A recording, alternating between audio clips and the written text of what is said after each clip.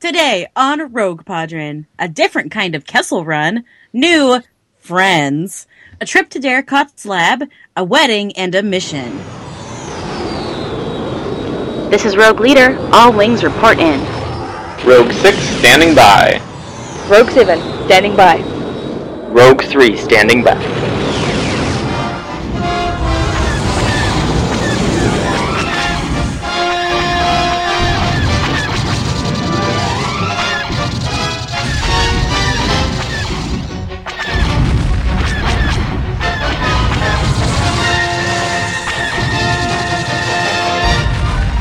What?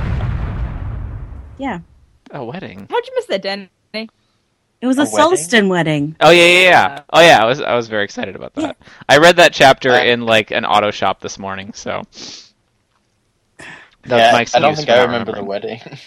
It's very brief. It's It is. hilarious. It's just though. like mentioned. It just sounded like a good title. We learned a lot about Sulston culture actually, so we'll talk We sure about did. Yeah. Danny, I'm sure has some stuff to say about it. it. Maybe.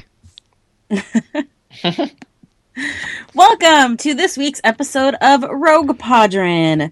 Quick reminder of your hosts, and in case anybody missed it, it was the Super Bowl on Sunday. And so if we were all Super Bowl commercials, Heath would be the, obviously, Captain America Civil War teaser. Yeah. Because there wasn't enough of it, for sure. Oh, it was so short. I'm so mad about it. Too short. Danny would be the Heinz ketchup commercial with the people dressed up as hot dogs and the dachshunds running toward them. Because I feel like that would actually happen in one of his nature classes. Yes, it would. I can say for the record that I've never dressed up like a hot dog in any of my nature classes. Well, Harrison Ford's done it. Yeah, so do it yet. too. That's true. Saf would be the Dogritos commercial where the dogs try to sneak in the grocery store to get Doritos because there's nothing Saf won't do for enchiladas. It's so true. I would dress up as a dog to get an enchilada. Good. And Meg, Rogue Leader, I would be the Kevin Hart Hyundai commercial because I don't let go down on my watch. Yep. Yeah. Yep. Yes. Wow, those were such topical intros, Meg. And they were so accurate. It's so on point. And I don't get I'm pretty any good of them. You could just watch the commercials. I guess I'll have to look them up after this. Besides the Cap trailer, they're all like, if you just look up Super Bowl commercials 2016, it's like in the first article about the top 5 Super Bowl commercials. Excellent. The only one I saw was So- the creepy, what is it, like giraffe, horse, dog, kid, baby thing? Oh! Oh, baby monkey dog. yeah. So, So Meg, when you first started talking about Doritos, I thought you were going to make Saf that commercial because that was also a Doritos commercial. And I was like, Oh, no, I imagine that's the kind of thing that Darracot is doing in his lab, but It I is, get ahead of yeah. myself. Rogue One, where's our trailer? We are entitled fans of this fandom, and we demand a trailer now. Where is it? I also wanted a trailer. I was waiting. Yeah, I knew it wasn't going to happen. Yeah. Well, I did mean, you... Not because, like, I had inside info or anything. Okay, I was like, I don't have that many sources, okay? I don't know. You work for making Star Wars. Yeah, okay, that's true, but Saf, yeah. you're like the Corsac of Star Wars fandom. I can live with that. Can you? That's why you're always Corin for our dramatic readings. Yeah, okay. I will accept that. No, I don't know. It just feels like it wasn't the right time for it to come out, I guess. Because like Civil War was gonna kinda have its hype then as well. And I don't think they really wanted to intrude on that hype as much. Mm-hmm. I think it'll come out soon. That's all I can say. It'll be out in time for the Force Awakens Blu-ray. And that's April, right? Yeah. I saw someone on Twitter today, I think it was Brian Young, say it would be a brilliant marketing move for them to release the trailer like towards the tail end of TFA being in theaters and attach it to TFA. See it again? Oh man, get them to the 3 billion mark. I'd go see it. Yeah, I'd be happy about that. That would work for me. I would definitely go see it again for the Rogue One trailer. Yeah. Although, same. honestly, part of me feels like they need to just not attach it to anything TFA related, even the Blu-ray, because casual fans are going to get so confused about whether or not it's the next movie. Yeah, that's And, what like, I'm kind of worried about. If you lump something like that in, like, on the TFA Blu-ray, well, people will be like, oh, that's the next movie, and just be, like, super confused. I think they need to, like, put out the Blu-ray in April, then, like, late April or early May, like, right before Civil War comes out, maybe, drop the teaser, and just, like, separate it completely from all things TFA related. I think that, might be largely what they're trying to do and why we haven't gotten much Rogue News One at all. hype so far. Yeah, Because there's still the makes TFA so hype. much sense. Yeah, while TFA is still having its run in theaters, it makes so much sense for them to, like, not talk about Rogue One too much just yet, because, Play it cool. like, no matter what they do, there's going to be some confused people. So, as much as they can avoid that, they should certainly do so. Yeah, I agree with all that. I think, I mean, that was another question I was going to maybe have another week, but we're kind of there now is, what are they going to do to avoid that confusion? And I think any way they can separate it from TFA and just let TFA run its course, let the Blu-ray come out, and then start talking about Rogue One as a separate entity, it makes the most sense, just like you said. Yeah.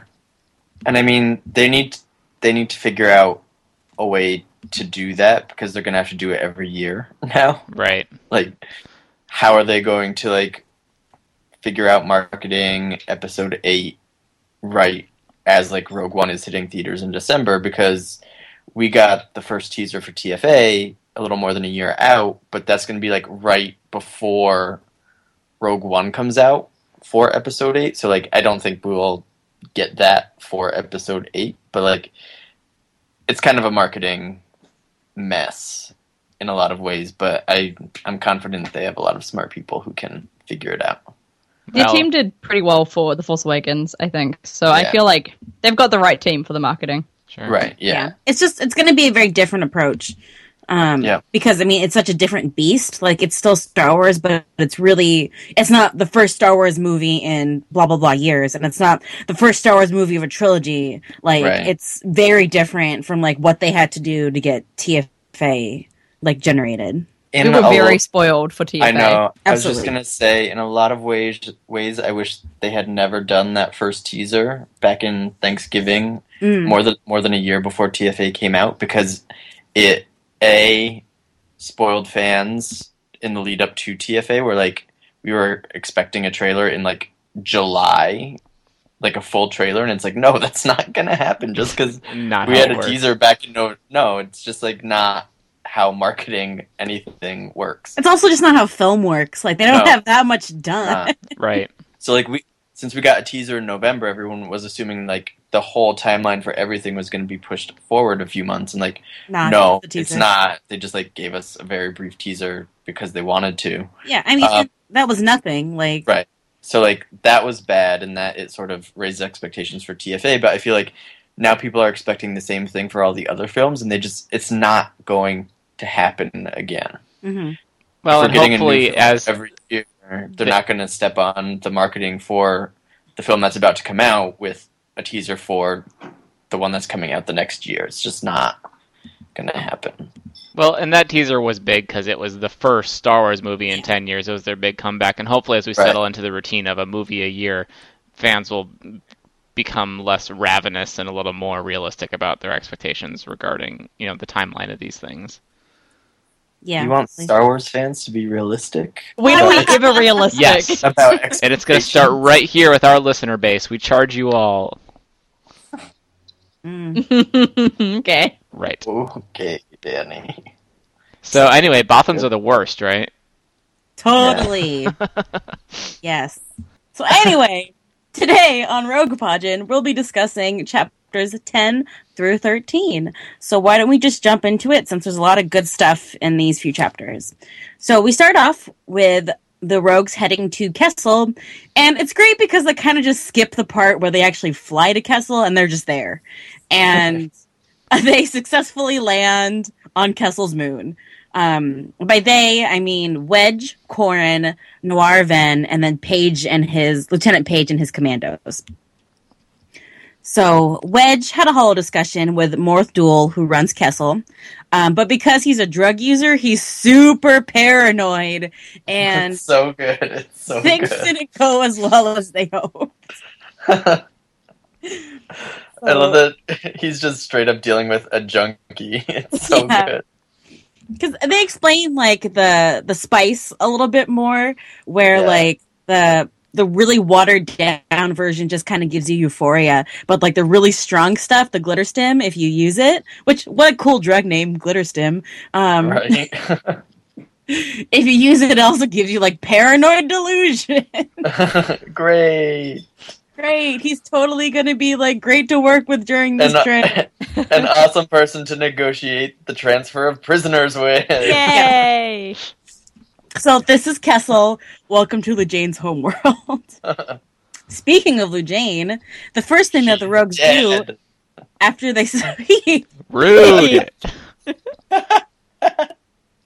the first thing that the rogues do, like once they kind of get settled and like make a little tent, is that they meet with Lujane's parents. And Wedge, gives his condolences, but he also asks them there to see if, one, they wanted to leave Kessel because they are welcome to leave with them, and also to find out information on the people on their like good and bad lists, and to see if there's any other people there who they should like try to take with them. And her parents seem like super solid, great folk. Like they're committed to staying on Kessel. They're teachers, and they want to show that not everybody who comes from Kessel is a bad person. So there's some feelings. They want to help if I can. I like them. Yeah, they're I was good. confused about the whole like, oh, do you want to leave Kessel thing? It's like, what's keeping them there? If they wouldn't they have been able to just leave if they wanted to? Well, I don't know if they have a spaceship. Maybe Lujane took their spaceship. Yeah, transportation could be an issue, I guess. It Because just like felt Lujane weird. took the almost family as if they were, X-wing into being the held squadron. prisoner or something. And Well, now you they can't have a imagine way out. that they're supposed to have like a lot of working vehicles on Kessel. Like, Yeah. I think there's an inherent danger in that. Because like someone would always be trying to take it, like escape and take it. So like they may have just been dropped off on a transport long, long ago, and somehow like arranged for Lujane to like get off world, or had like a personal, like a single flyer or like personal ship or something that they use that Lujane took with her. Yeah, that's So going to be my Kessel is- headcanon, that it's transportation issues. Yeah.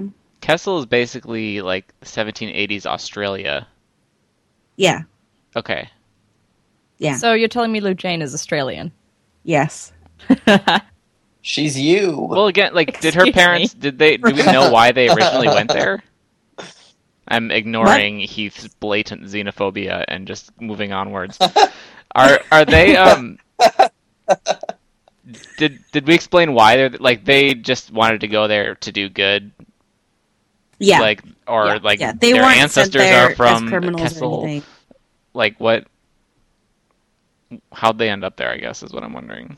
I think it seems that her father at least went there to teach criminals how to re-enter the real world once they leave Kessel. And I don't know about the mother, because it's like it seemed like she It said sounds that like the she mom got was sent sent there there. involuntarily and then ended up falling in love with him and decided to stay there. Maybe And, So- and she seems not happy to still be there. Yeah. a little bit. So Dad's basically like a Peace Corps volunteer. Yeah. Yeah, But like in love with it, so he's gonna do it forever, no matter what. Got it. yeah, because he's And doing be good like- work. Yes. Yeah. Yeah. So thanks, Dad.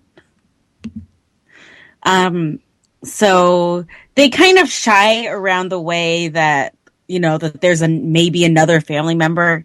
There's obviously some tension there that we're not supposed to know about until the very end of the chapter, and so Wedge, talks to Duel again, and he slams down their first little trade agreement, which is fine. He's kind of like Duel's second in command now.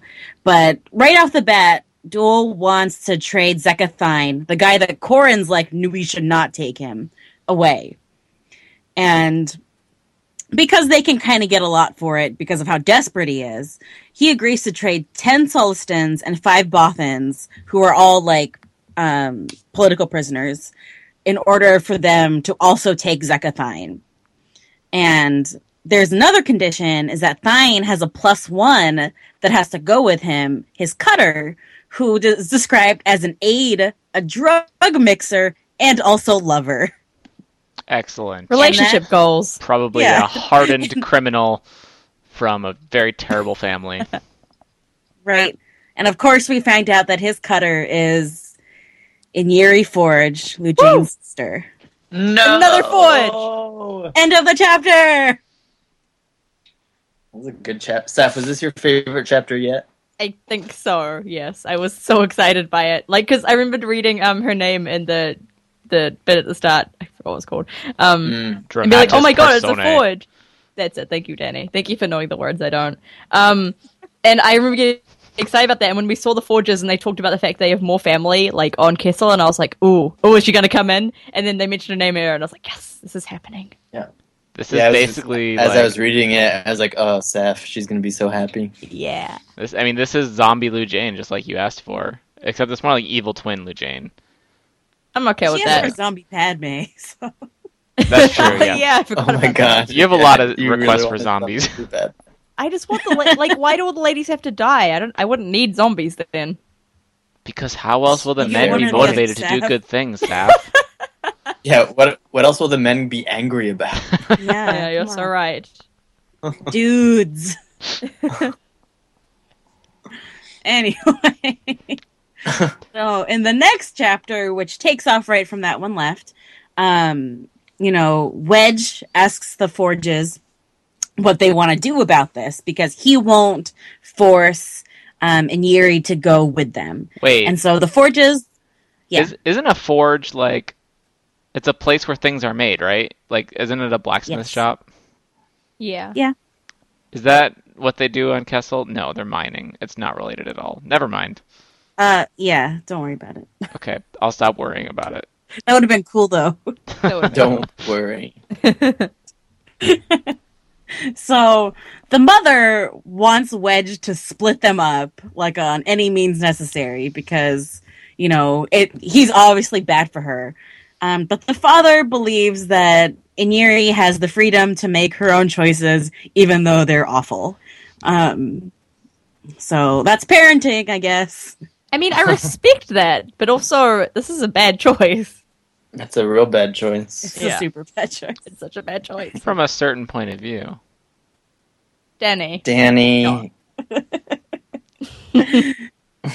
So they did a kind of, and Corin had a little like monologue about thinking about organized crime and Black Sun again.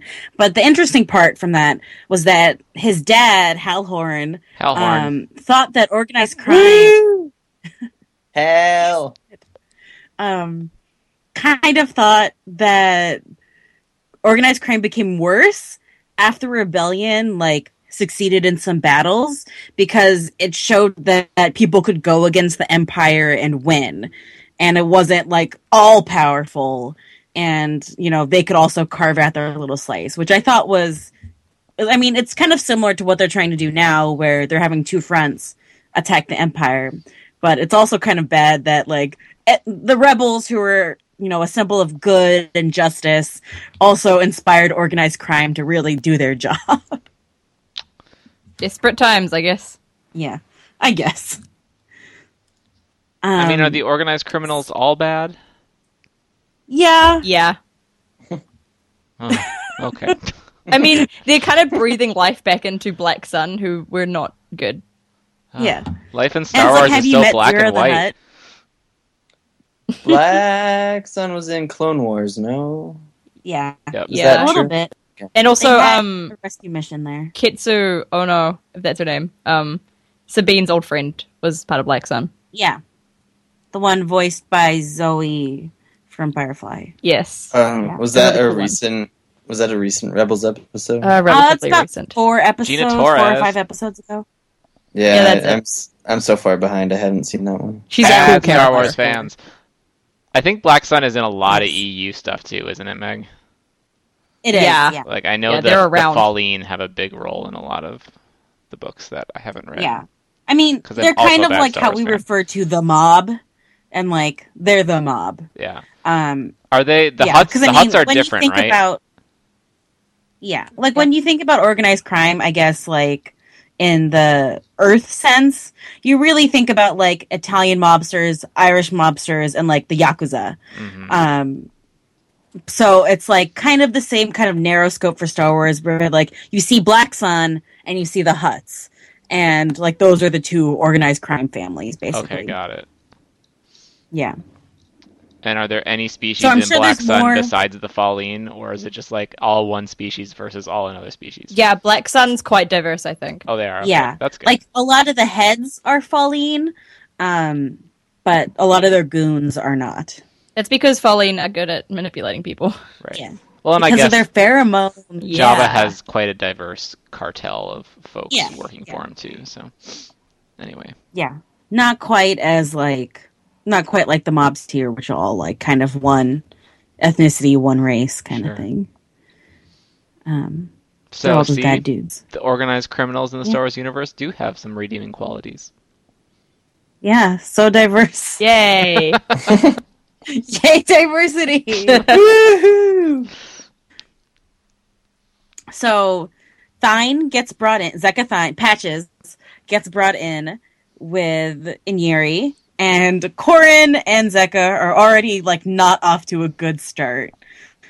They basically just keep making low blows at each other until I think Wedge tells them to stop. Because what else do you do when you're Corran Horn? Dudes! Yeah. Typical Corran. He's the master of low blows.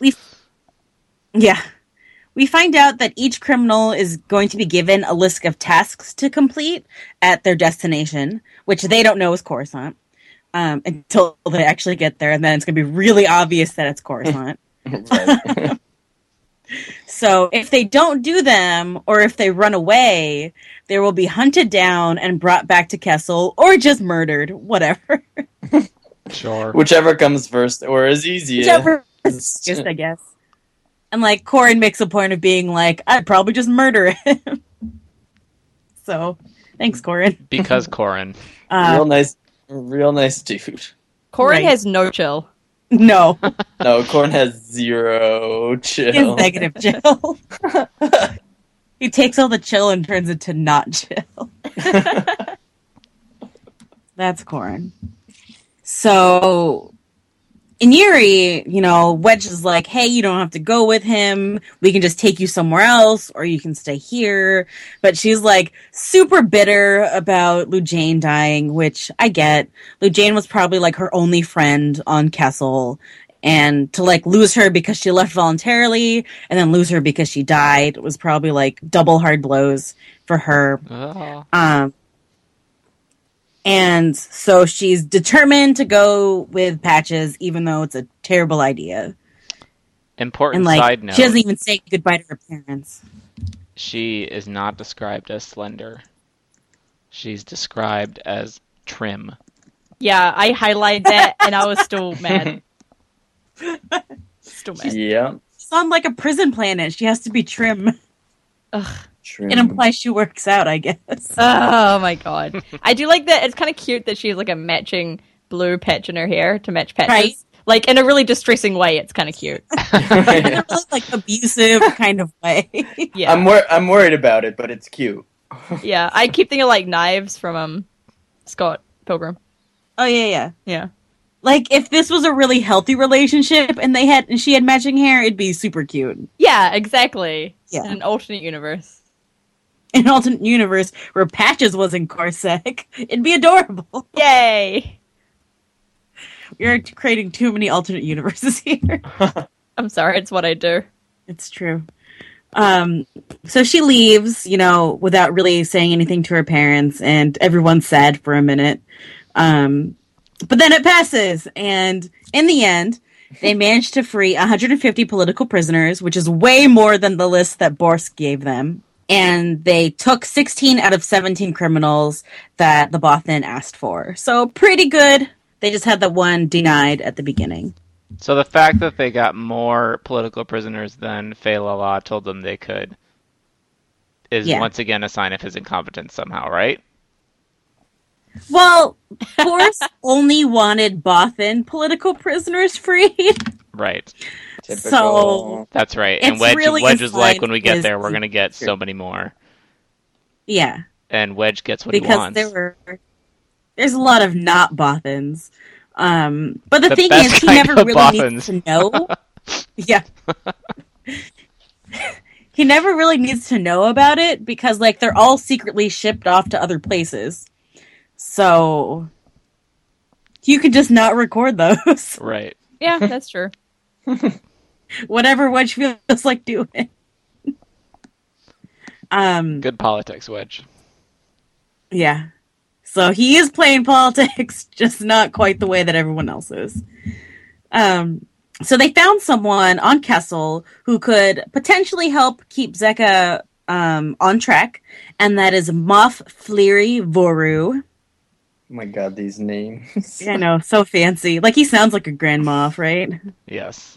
So fancy. Fleary Voru. So Voru. Oh, you fancy, huh? Yeah. He definitely raises his pinky finger when drinking his tea. You so fancy, Moff. Okay, I really want to go that's to like a traditional English tea with you guys now. Oh my god, no. can we? Oh my Can we god. all That'd come be up so with fancy disaster. Moff names? It'd be so good. We would be a disaster. It would Spontaneous feel listener everyone. question of the week. What would be your fancy Moff name be when you're drinking your fancy Moff tea? Fancy Moff names. So, Voru used to run the Corellian sector for the Empire. And he allowed smuggling to happen, which is kind of how it got its like bad reputation. And so he's like the father of all smugglers, and so he probably has like a pretty good standing with like everybody. The Emperor thought of him as something of a rival, and so Prince Xizor, the head of Black Sun, betrayed Voru to the Emperor. But he wasn't murdered because he was too valuable, so he was just allowed to live and sent to Kessel to rot, which is fine, I guess. But Voru says that he can keep in check the people who are around Patches, which is as good as it's going to get. And he also figured out that they were going to Coruscant he's probably smart enough to figure that out. And while Wedge looks aghast, Voru says they should be happy that he figured it out, because if he couldn't, then he would not be the person that they needed to actually help them. Which, pretty good old man. He's got away with words. Was he described as trim? I'm liking him so far. He seems like he'd be an interesting character. He's definitely interesting. He's just very smart. He's very clever. And like actually clever, not how Lore thinks he's clever. Right. Burn, yeah. Because you don't become like the head of the Corellian sector and like not be smart. He seems like someone to watch out for. Like, if they're not careful, he could somehow end up Oh, absolutely. Like on their bad side, and that's not someone you want on their bad side. Yeah, like they him can't and take Isard him would at be face a value. terrifying team up. Yep. Danny, you're so smart. Did I just predict books 3 through 10? It's a pretty good prediction. I don't remember exactly, but he's definitely someone you cannot like just let do his business. Right. Even if he says he's working for you, he ain't working for you. He's working for Voru. So in the next chapter, we go back to Imperial Center, and I kind of skipped ahead in the last mission and talked about what you find out here. I read them both at once. I was on a plane. So That's we're okay. back it with was Lore. still terrifying to read. Yeah, we'll just talk about it more. Yeah. So the spy and rogue squadron tipped Lore off that they were inserting criminals from Kessel back into Coruscant. So great plan, guys. Good work. They really need to get rid of who Yeah, this we need to person figure is. out Like, who they this need to is. find them. It's Yeah. M-Tray. It's not Get Emtray. rid of No, Emtray is the unwilling lackey. Deemed safe by Tycho. Are Are you saying Tycho's wrong, Heath? It's Tycho. No. Shut up. You shut your dirty It's mouth. Arisi. Is that her name? Is Siri? No, Arisi. But she loves Corrin so much. Yeah, but that doesn't mean she can't be a spy. I don't know. She doesn't seem to have a strong enough grasp on her own emotions to be able to keep a cool head. It could just be a good act. Throwing It's everyone Gavin. It's Gavin. It's not Gavin, stop! It's Rysati Ear. No, Yeah, it's gotta not be. Rosati. Who else would it Oh be? my gosh. It's not the Gan. It'll be Arisi. It's gonna be Arisi. All right, we're gonna start taking bets on this. Oral.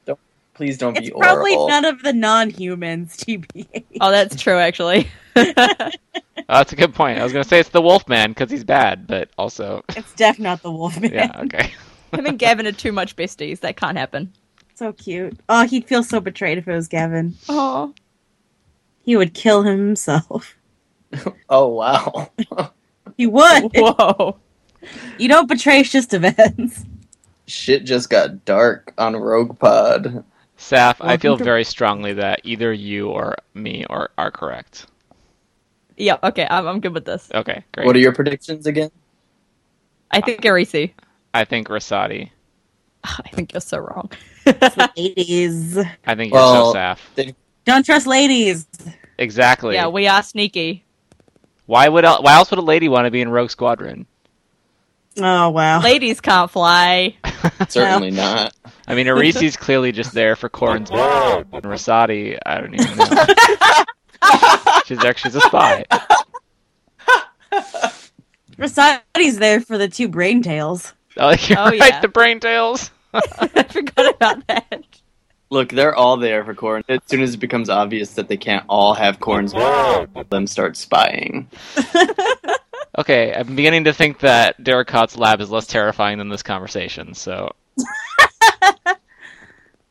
Woo! Okay, well, let's go to the lab anyway. Woo! And although the criminals are something that Lore needs to worry about, he is more focused on the Schadenfreude from having Corrin free criminals, especially ones he put away. So, good job, Lore. Can we talk about that word? Schadenfreude? Yeah. It's German. It means happiness at the misfortune of others. Is that how you say it? Yes. Oh my god. Wow, that's such a good vocab. Did you just put that in there, Meg, or was that in the book? No, I just put it in there. I'm so impressed right now. Have you never encountered that word before, Danny? I don't think so. Whoa. You have- I see it written down, but Definitely encountered that word before. you must have. Okay. There's a song in the Avenue Q musical called Schadenfreude. Yeah. Yes. But yes, so basically, it's a better description than actually saying, like... That awkward silence is the sound of everyone realizing that Danny is an idiot.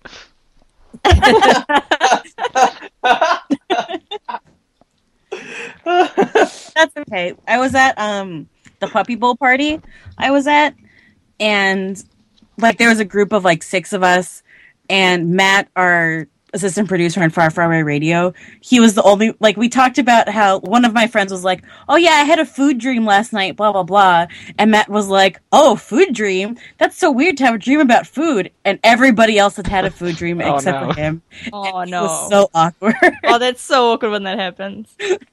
We're all just like looked at him and stopped talking, and we're like, Like every dream I have is a food dream, I'm not gonna lie. right? I dream about eating like cake all the time. Yeah. We're I, like, getting don't- super tangential here, but I'm really excited because I had a lucid dream for the first time like a year last night, and that was super rad. Yeah. Did it involve Oh. food? No! Oh, And I don't involved want to hear me- about it. I mean, this is how lame I am. I was like, I think this is a lucid dream, and I want to go outside and fly, but I should probably put a sweatshirt on first. And then I put on a sweatshirt, and then I woke up. Oh, that's so Danny. You didn't even get to fly. You spent all your time putting a sweater on. Yeah! Typical Danny. Oh my gosh. So back in Imperial Center, Lore is still terrified of Corrin. Because Corrin is A-okay with committing violence. He's cunning and relentless. And so now that Corrin is motivated to track down Lore for Gil Bastra's death, he's especially kind of freaking out about it. So, yeah, Lore, your life is great. And he meets up with Darracot, and Darracot shows him the wonders of his disease. And that sounds so gross. Let me show you the wonders of my disease. Oh, it melts bones. Ew. Do you remember how I dressed up like a mad scientist for Halloween? Yes. That's how I'm picturing Darracot in these scenes. Yes. Like that, but Darracot is described as being very, very large. That is that he does like throwing that in there. He's short and rotund. He kind of reminds me of the bad guy from Sonic, I guess. Oh my god, Eggman. Yeah. Eggman. Yeah. That's how I imagine him. This but dressed up like Danny. This whole like biological terrorism plot point is totally unexpected. Yes. I was not expecting these books to go in this direction at all. Yeah, same. Well, and like now, I remember because in the last book they had like a little bit about like him doing experiments and stuff, and I was like, oh, is he trying to manufacture like better pilots or something? But I was so wrong, so wrong. Yeah, and like I'm very happy about it because I think eventually will mean like it's not just like random space battles all the time. Now there's like this new added element. Well, and I was going to say the fact that we now know it's called Krytos, and I think that's interesting because the next book is called The Krytos Trap, and then the one after that is The Back to War. So it's interesting that we know that this stuff is clearly going to have big implications going forward, and it's cool that it's more than just pew pew for our plots for the next couple of books. You know, I looked at I went to my friend's house the other day, and he's reading the books as well, along with us.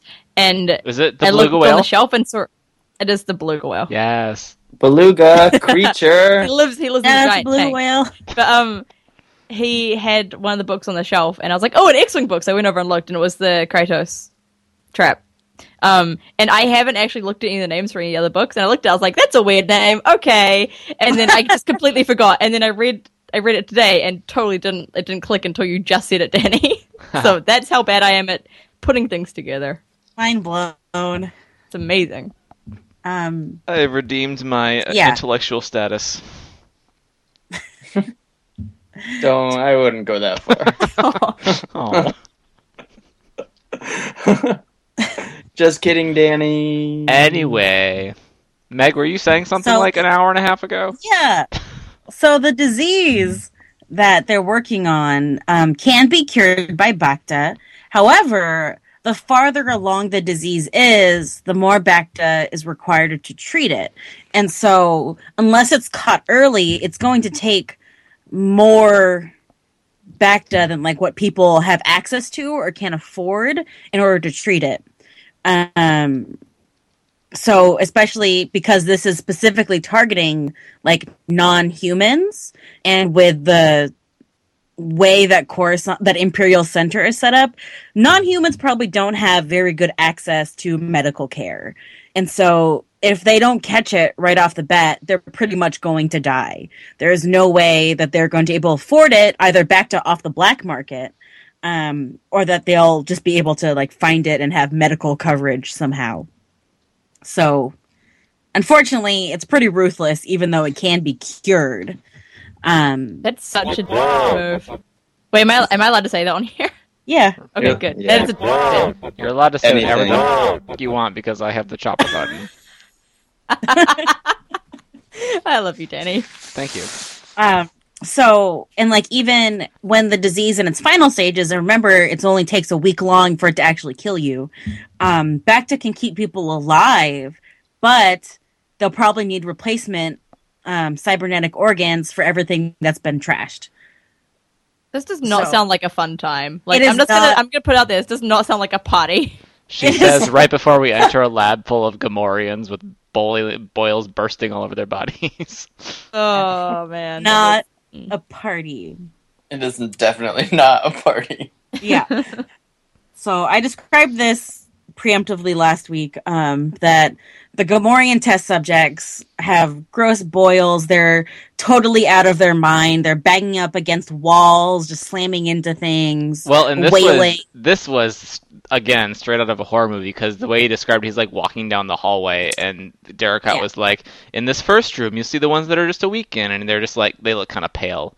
And Laura's like, oh, that's not so bad. And then they get progressively worse to the point where they're like running around, banging their heads on walls, like random limbs exploding with pus and boils and blood everywhere. Yeah, blood everywhere. Yeah, black blood everywhere. It's really fucked up. It's so rank. Yeah, and then they talk about the Quarrens whose bones liquefy when they're exposed. It makes me so uncomfortable. So... thanks, Darracott. And it's an all-around, like, it's vicious. It's a vicious, vicious thing that he's created. And he decided to name it Kratos. It is all around not a party. No. Yep. And you remember how last week I was worried that the Ithorians were next? Yep. Yeah, I was wrong. You were. I was. No. But they're targeting a different and equally lovable and peaceful species next. So they are lowering the incubation periods. Yeah. So it's a month. It was a month, but now they're getting it a little bit less. But the course of the virus is still going to be a week long. And Darracott, and like Lore is trying not to throw up right now. Like, he is so done with this. Yeah, he is not happy about any of this. Not what Imperial intelligence does. And Darracott ends the chapter by saying, the rebels are coming here to take the center of the Empire. What they will get is a world of death, and they will be powerless to save it. Thumbs up. Damn. So, wonder why Book 3 is called the Kratos Trap. The other thing I was saying is that they're talking about going to Kashyyyk next. They want to get the Wookiees in on this. Yep. But they won't, because they want, like, because he was pointing out that they would potentially want to use them as slaves again, which, I mean, isn't better, but also means they want to deal with they'd be alive? Yeah. And have solid bones? Yay. So they're talking about doing the Mon Calamari next or something, weren't they? Yeah. Well, it'd be really easy to switch the Quarren over to the Mon Cal, because, like, Darracott wants to make a specific disease for, like, each species, whereas, like, Lore is like, why can't you just make a general one that'll affect, like, the most things? But as we said before, that would make it more susceptible for humans, so we don't know how that's really going to pan out yet. So they're trying, like, different, like, one of different kind of subsets, and then seeing if they can spread it among, like, that kind of family group. So they'll probably try for something a little more mammalian next. Uh-oh. Yeah. Uh-oh. Uh-oh's right. So I'm still worried about the Ithorians, then. Not Ewoks. Shut your mouth. Ewoks don't really have a population on Coruscant, so... Can we, like, assume that, like, I don't know, like, Twi'lek will be safe because they're, like, a similar... Like, they're near human somewhat? No, we cannot. Oh, no. Oh, no, I'm not happy. Basically, at this point in time, assume that no non-human is safe. Not the Pentorans. No, it's fine. The Pentorans aren't in the universe yet. We're good. Yeah, we're fine. Pentorans were like, I'm out after the Clone Wars. That's kind of sad for the Pantorans. Nah, the universe turned to shit. So, back on a happy note. Back on Noquavisor, the rebel base.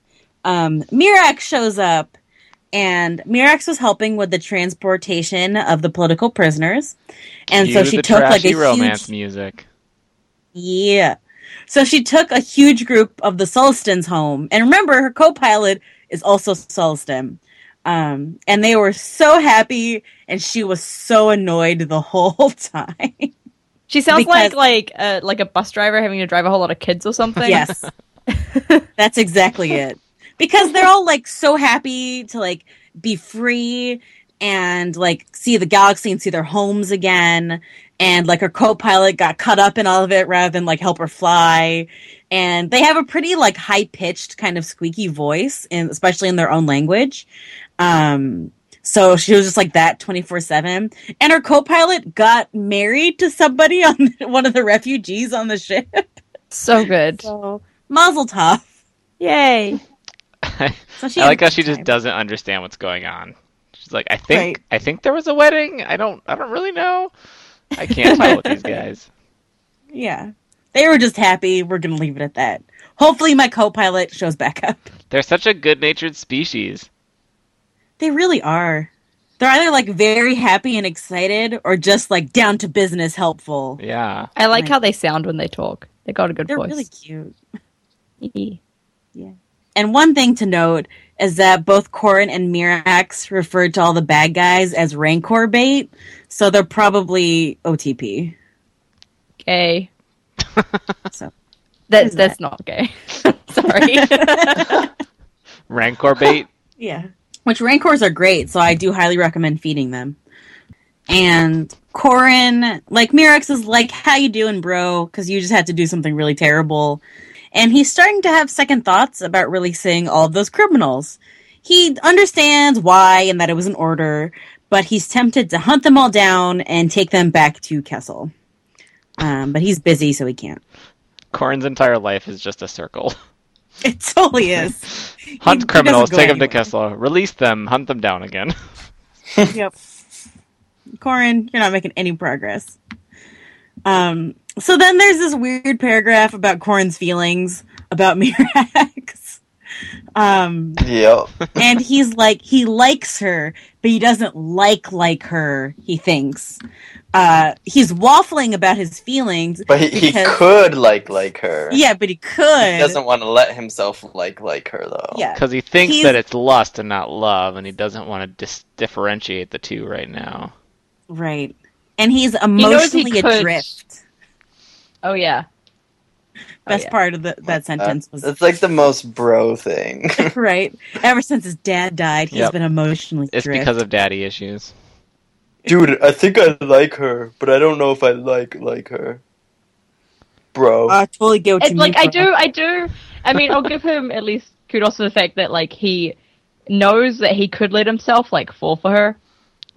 Mm-hmm. But, he's like, I won't, because it's a bad idea right now. Like, he recognizes he's got those emotional issues, so he doesn't go into it. Which is, I mean, at least he's learning, I guess. Yeah, he's like, trying. I appreciate his self-awareness, but his inner dialogues don't match what he's doing on the outside all the time. Yeah. Yeah, I agree with that. Yeah, because he's still, like, super flirty, playing it off cool when, like, or that the fact that he just needs to say something to somebody and be like, hey, I really like you, but I'm not in a place to be, like, romantic with anybody right now. But he can't because he's a dude and he's a bro. That would be the smart thing to do, but, you know, he's not the smartest dude. Corin doesn't do the smart thing. He does the cool thing. Just the cool thing. No. So thankfully, we don't have to deal with that super long. Because of a high-pitched squeal. Up. What? Sorry. Oh. When Oral comes back, it says that he gave a high-pitched squeal, and I thought that was really cute. Oh, yeah. Oh, it's me! Yep. Oral. So, Oral's back, and his arm is growing! Yay! So, his real, like, a new real arm, rather than, like, his weirdo fake arm. So he'll be able to pilot again. And he sent to fetch Corin for official business to see Wedge. So Corin has to, like, bail out on his meal date with Mirax. But Mirax is like, I'll go with Oral instead, and he'll tell me all your secrets, lol. And Oral looks super uncomfortable. Oral hates it. They're totally acting like a couple here. Oral hates all of it. Yeah. They are acting very coupley at the moment, and it's kind of adorable. Like, he does not want to go against the I'll go bro with couple. you, tee-hee. And Oral's like, nope, just Corin. And Corin's like, that's all right, babe. I got this. And she's like, tee-hee, I'll go with the Gand. He'll tell me all your secrets, tee-hee. And Corin's like, no, he won't, tee-hee. And then he goes away. Yeah, Oral is so, like, it's so awkward for him. He's like the awkward third wheel, but, like, Corin's not even going to be there. Or I was like, never mind. I don't know why I missed you at all. I pictured this in my head being like in a high school hallway. Like it's a cafeteria. Where they're like at their lockers about to go to lunch, and Oral comes up and he's like, "Hey, the principal wants to see you." And Corin's like, "Oh, okay, I'll go." And then his girlfriend has to go to lunch with someone else. Just like it was super dramatic. And not his girlfriend, just the girl that he's been flirting with because he kind of likes her, but he doesn't know if he likes her. Right. Oh my god, this is such a teen romance. You guys are right. Is Mirax wearing a poodle skirt in this version? Yes. Okay, good. Yes. Summer loving. Happy Why do we not do that at karaoke? Well, there's always round 2. There's next time. So, Corin goes to Wedge's office, and he already finds Arisi in there. And, of course, he judges their looks again, which was infuriating. I'm so sick of this. Every time he looks at her, he's like, oh, she's prettier than Mirax, but Mirax is nicer. And it's like, can you not, though? Like, can you stop comparing these two women who are both, like, strong ladies in their own regard? And sure, maybe they're both pretty, but that's not all that matters. And just, like, put it back in your pants, bro. No. Hey, remember that time, like, 2 minutes ago when Saf was, like, giving Corin some credit? All gone. I mean, I gave him some credit, and then he did that, and I was like, you know what, no. You're dead to me now, Corin. Yeah, no. Like, I am so over it. Especially the, like, second time through. So, Wedge sets them down, and we find out that Corin and Arisi will be working together on their infiltration into Coruscant. Of course. No one is allowed to know if and when anyone else is being inserted. That's what she said. Oh my god. Contact anyone from the squadron. And so not even Wedge will know their identities, and the travel details are all being handled by the Elder Kraken. So it's a super secret. No one's going to know. Everyone's just going to be dropped onto Coruscant. Good luck. I think it's really interesting. Like, what a way to be sent. Yeah. I think it's really interesting that we just saw this conversation without seeing the briefing, because every other thing that they've done, we've seen like Wedge being briefed by other people to like explain the reasoning for their missions. But now we're kind of going in blind with Corin on this one. It seems like we have no idea why they're doing this or what the details are, and it's really odd. Yeah. Yeah, it's a little bit jarring, I guess, because you're like, whoa, I actually know nothing. Because these books have been pretty good at like showing you most things to a point, but this one's just kind of like, this is happening and you don't know why, and it's like, well, okay, good and of luck. Course everything is going perfectly with Corin and Mirax, so naturally he's being paired up with Arisi for this. Yeah, and they're like going off on a mission together. Because drama. Has to be drama. Their secret mission. Trashy. Stuck together all day together. I love it. It's gonna get sexy. Not in the way that you guys think, though, but it's gonna be good. Yeah, he's gonna find out that she's a spy, and it's gonna get dramatic. Oh my gosh. Stop. Never. Think we have some discussion questions. We do. We're gonna skip last week's question because nobody answered it. But Heath has really great Akbar Photoshop Week pictures up on the account. Yeah, just go to twitter.com/roguepadron and you'll see lots of fun Akbar Photoshops. But for this week's question, if you had to go on a secret mission, which rogue would you want to be paired with? Can I choose a dead rogue? Is it Lou Jane? It's Lou Jane. Are you sure you don't want to choose the dead Bothan? I mean, I want her to be alive, but I... So, are you going with Lou Jane's corpse? Or... like, can I go back in time? And while she's still alive? Okay. Instead of, like, her being in that battle, you just take her away? Yeah, I'll go have a picnic with her and she'll live. Wow. Way to alter the course of events. I ruined the entire timeline. Is that your actual answer, Seth? I mean,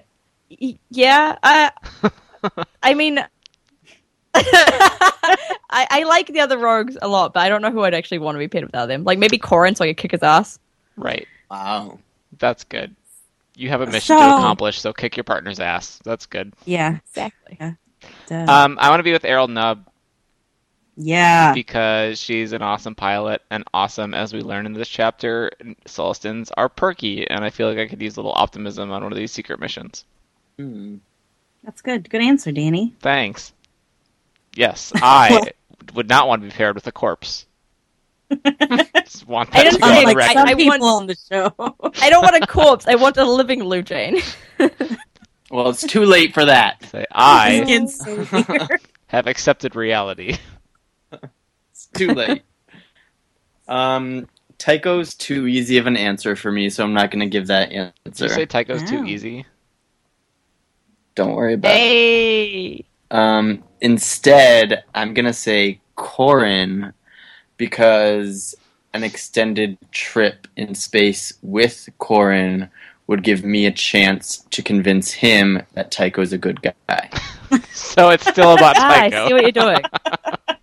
That's very smart. Very smart. Wow. Yep. Heath, so unpredictably predictable. Yep. Yeah. Okay, so Gavin would be my easy answer. Because everyone knows I love him. And I feel like if we got in trouble, why can't our Riv would just come and save us, so we'd be fine. But I think Be like, not for my boy realsies- Gavin! And Yeah. I'll save Meg too while I'm here. right. Well, because Gavin would be like, we can't leave her behind, and it'd be fine. Aww. And Gavin's a nice guy. He's not a spy. Shut up. And, but I think for real, I would say Noir Ven. Whoa, that's a good. That is Because a I good think he choice. can BS his way out of any situation. Yeah. And I just think he'd be really fun to like travel with and learn more about. Like he has endless stories, I bet. Yeah, I can see that. And he's competent at everything, so I'm like, we're good. I assume if I'm part of Rogue Squadron, I'm also competent. So. Honestly, I kind of like Corin would also be good because I feel like he is a good pilot and he also would not leave me behind if Yeah, I he got wouldn't stuck give in up some ever. situation. Yeah. Yeah. And if anyone was going to sacrifice themselves and be heroic, it would be him. So I'd be fine. He's so used to that. Yeah. Exactly. He's I don't so have to ready worry to about being die. that person. So ready to die. Corin Horn. It's such an unfortunate tagline for him. I know, but he's so accurate. It's so true. Oh yeah, this is my job now, isn't it? Yep. Yeah. Always has been. I know. I'm so good at my job. So, who do you guys want to be paired with, listeners? Because you can tell us over at, like he said, at Rogue Podron on Twitter. You can also email us at roguepod@farfarawayradio.com. Our website is roguepodron.tumblr.com, which, did you put any of the Akbar things on there, Heath? I put one up to like say should that it was happening, but I'll put the rest up. Yeah, so if you want to see those Akbar Photoshop Week, go there because they're amazing. And we can also be found on iTunes at the Far Far Away radio feed. Great. So next time, make sure you read X-Wing Wedge's Gamble, chapters 14 through 17. And with that, this is Rogue Podron signing off. Pash out. Pew pew pew pew. Rogue Leader signing off. Rogue 6 signing off. Rogue 7, signing off. Rogue 3 signing off.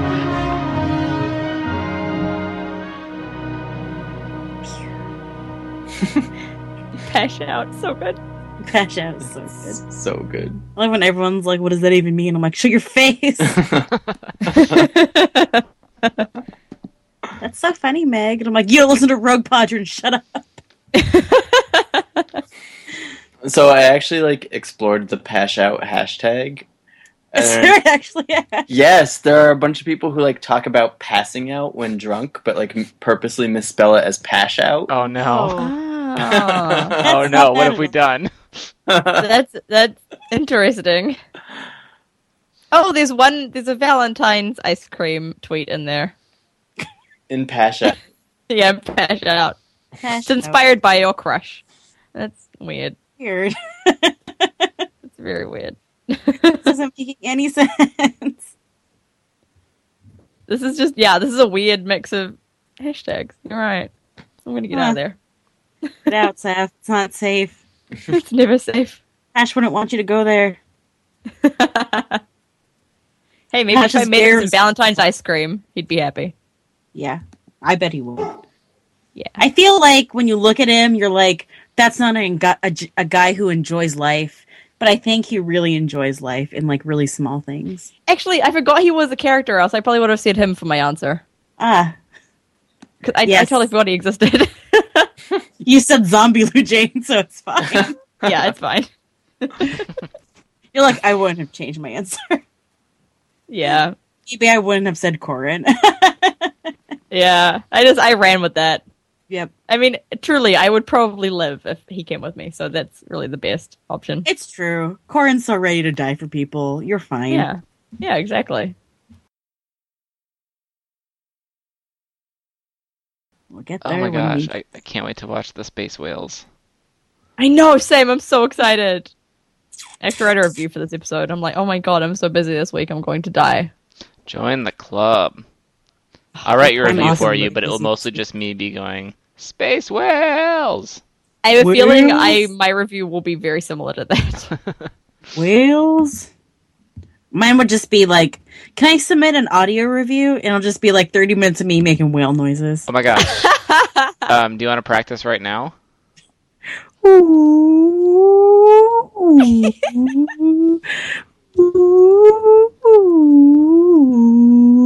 Yeah. Oh my god. Okay, so Rogue Potter is going to release a special one day of just relaxing whale noises for you to fall asleep by. When I worked at the popcorn shop, if I didn't feel like listening to music, I would just put on whale noises. Oh, man. I had a lot of customers being like, what is this? What is going on? That is amazing. I'm like, it's soothing. I don't know what you're talking about, but that was a really good time to come back. I was making whale noises. You have to listen to the episode this week, Heath, to hear Meg's whale noises. Oh, okay. Okay. Gladly. Yeah. That was like the happy humpback whale noise, but not like the distressed orca whale noise, which is a different noise. Can imagine that's quite a distressing noise. Will you make that one? I'm not feeling distressed right now. Meg, that's fair. Ewok Apocalypse. How dare you? Shut your damn mouth. That is manipulative, Dan. My middle name.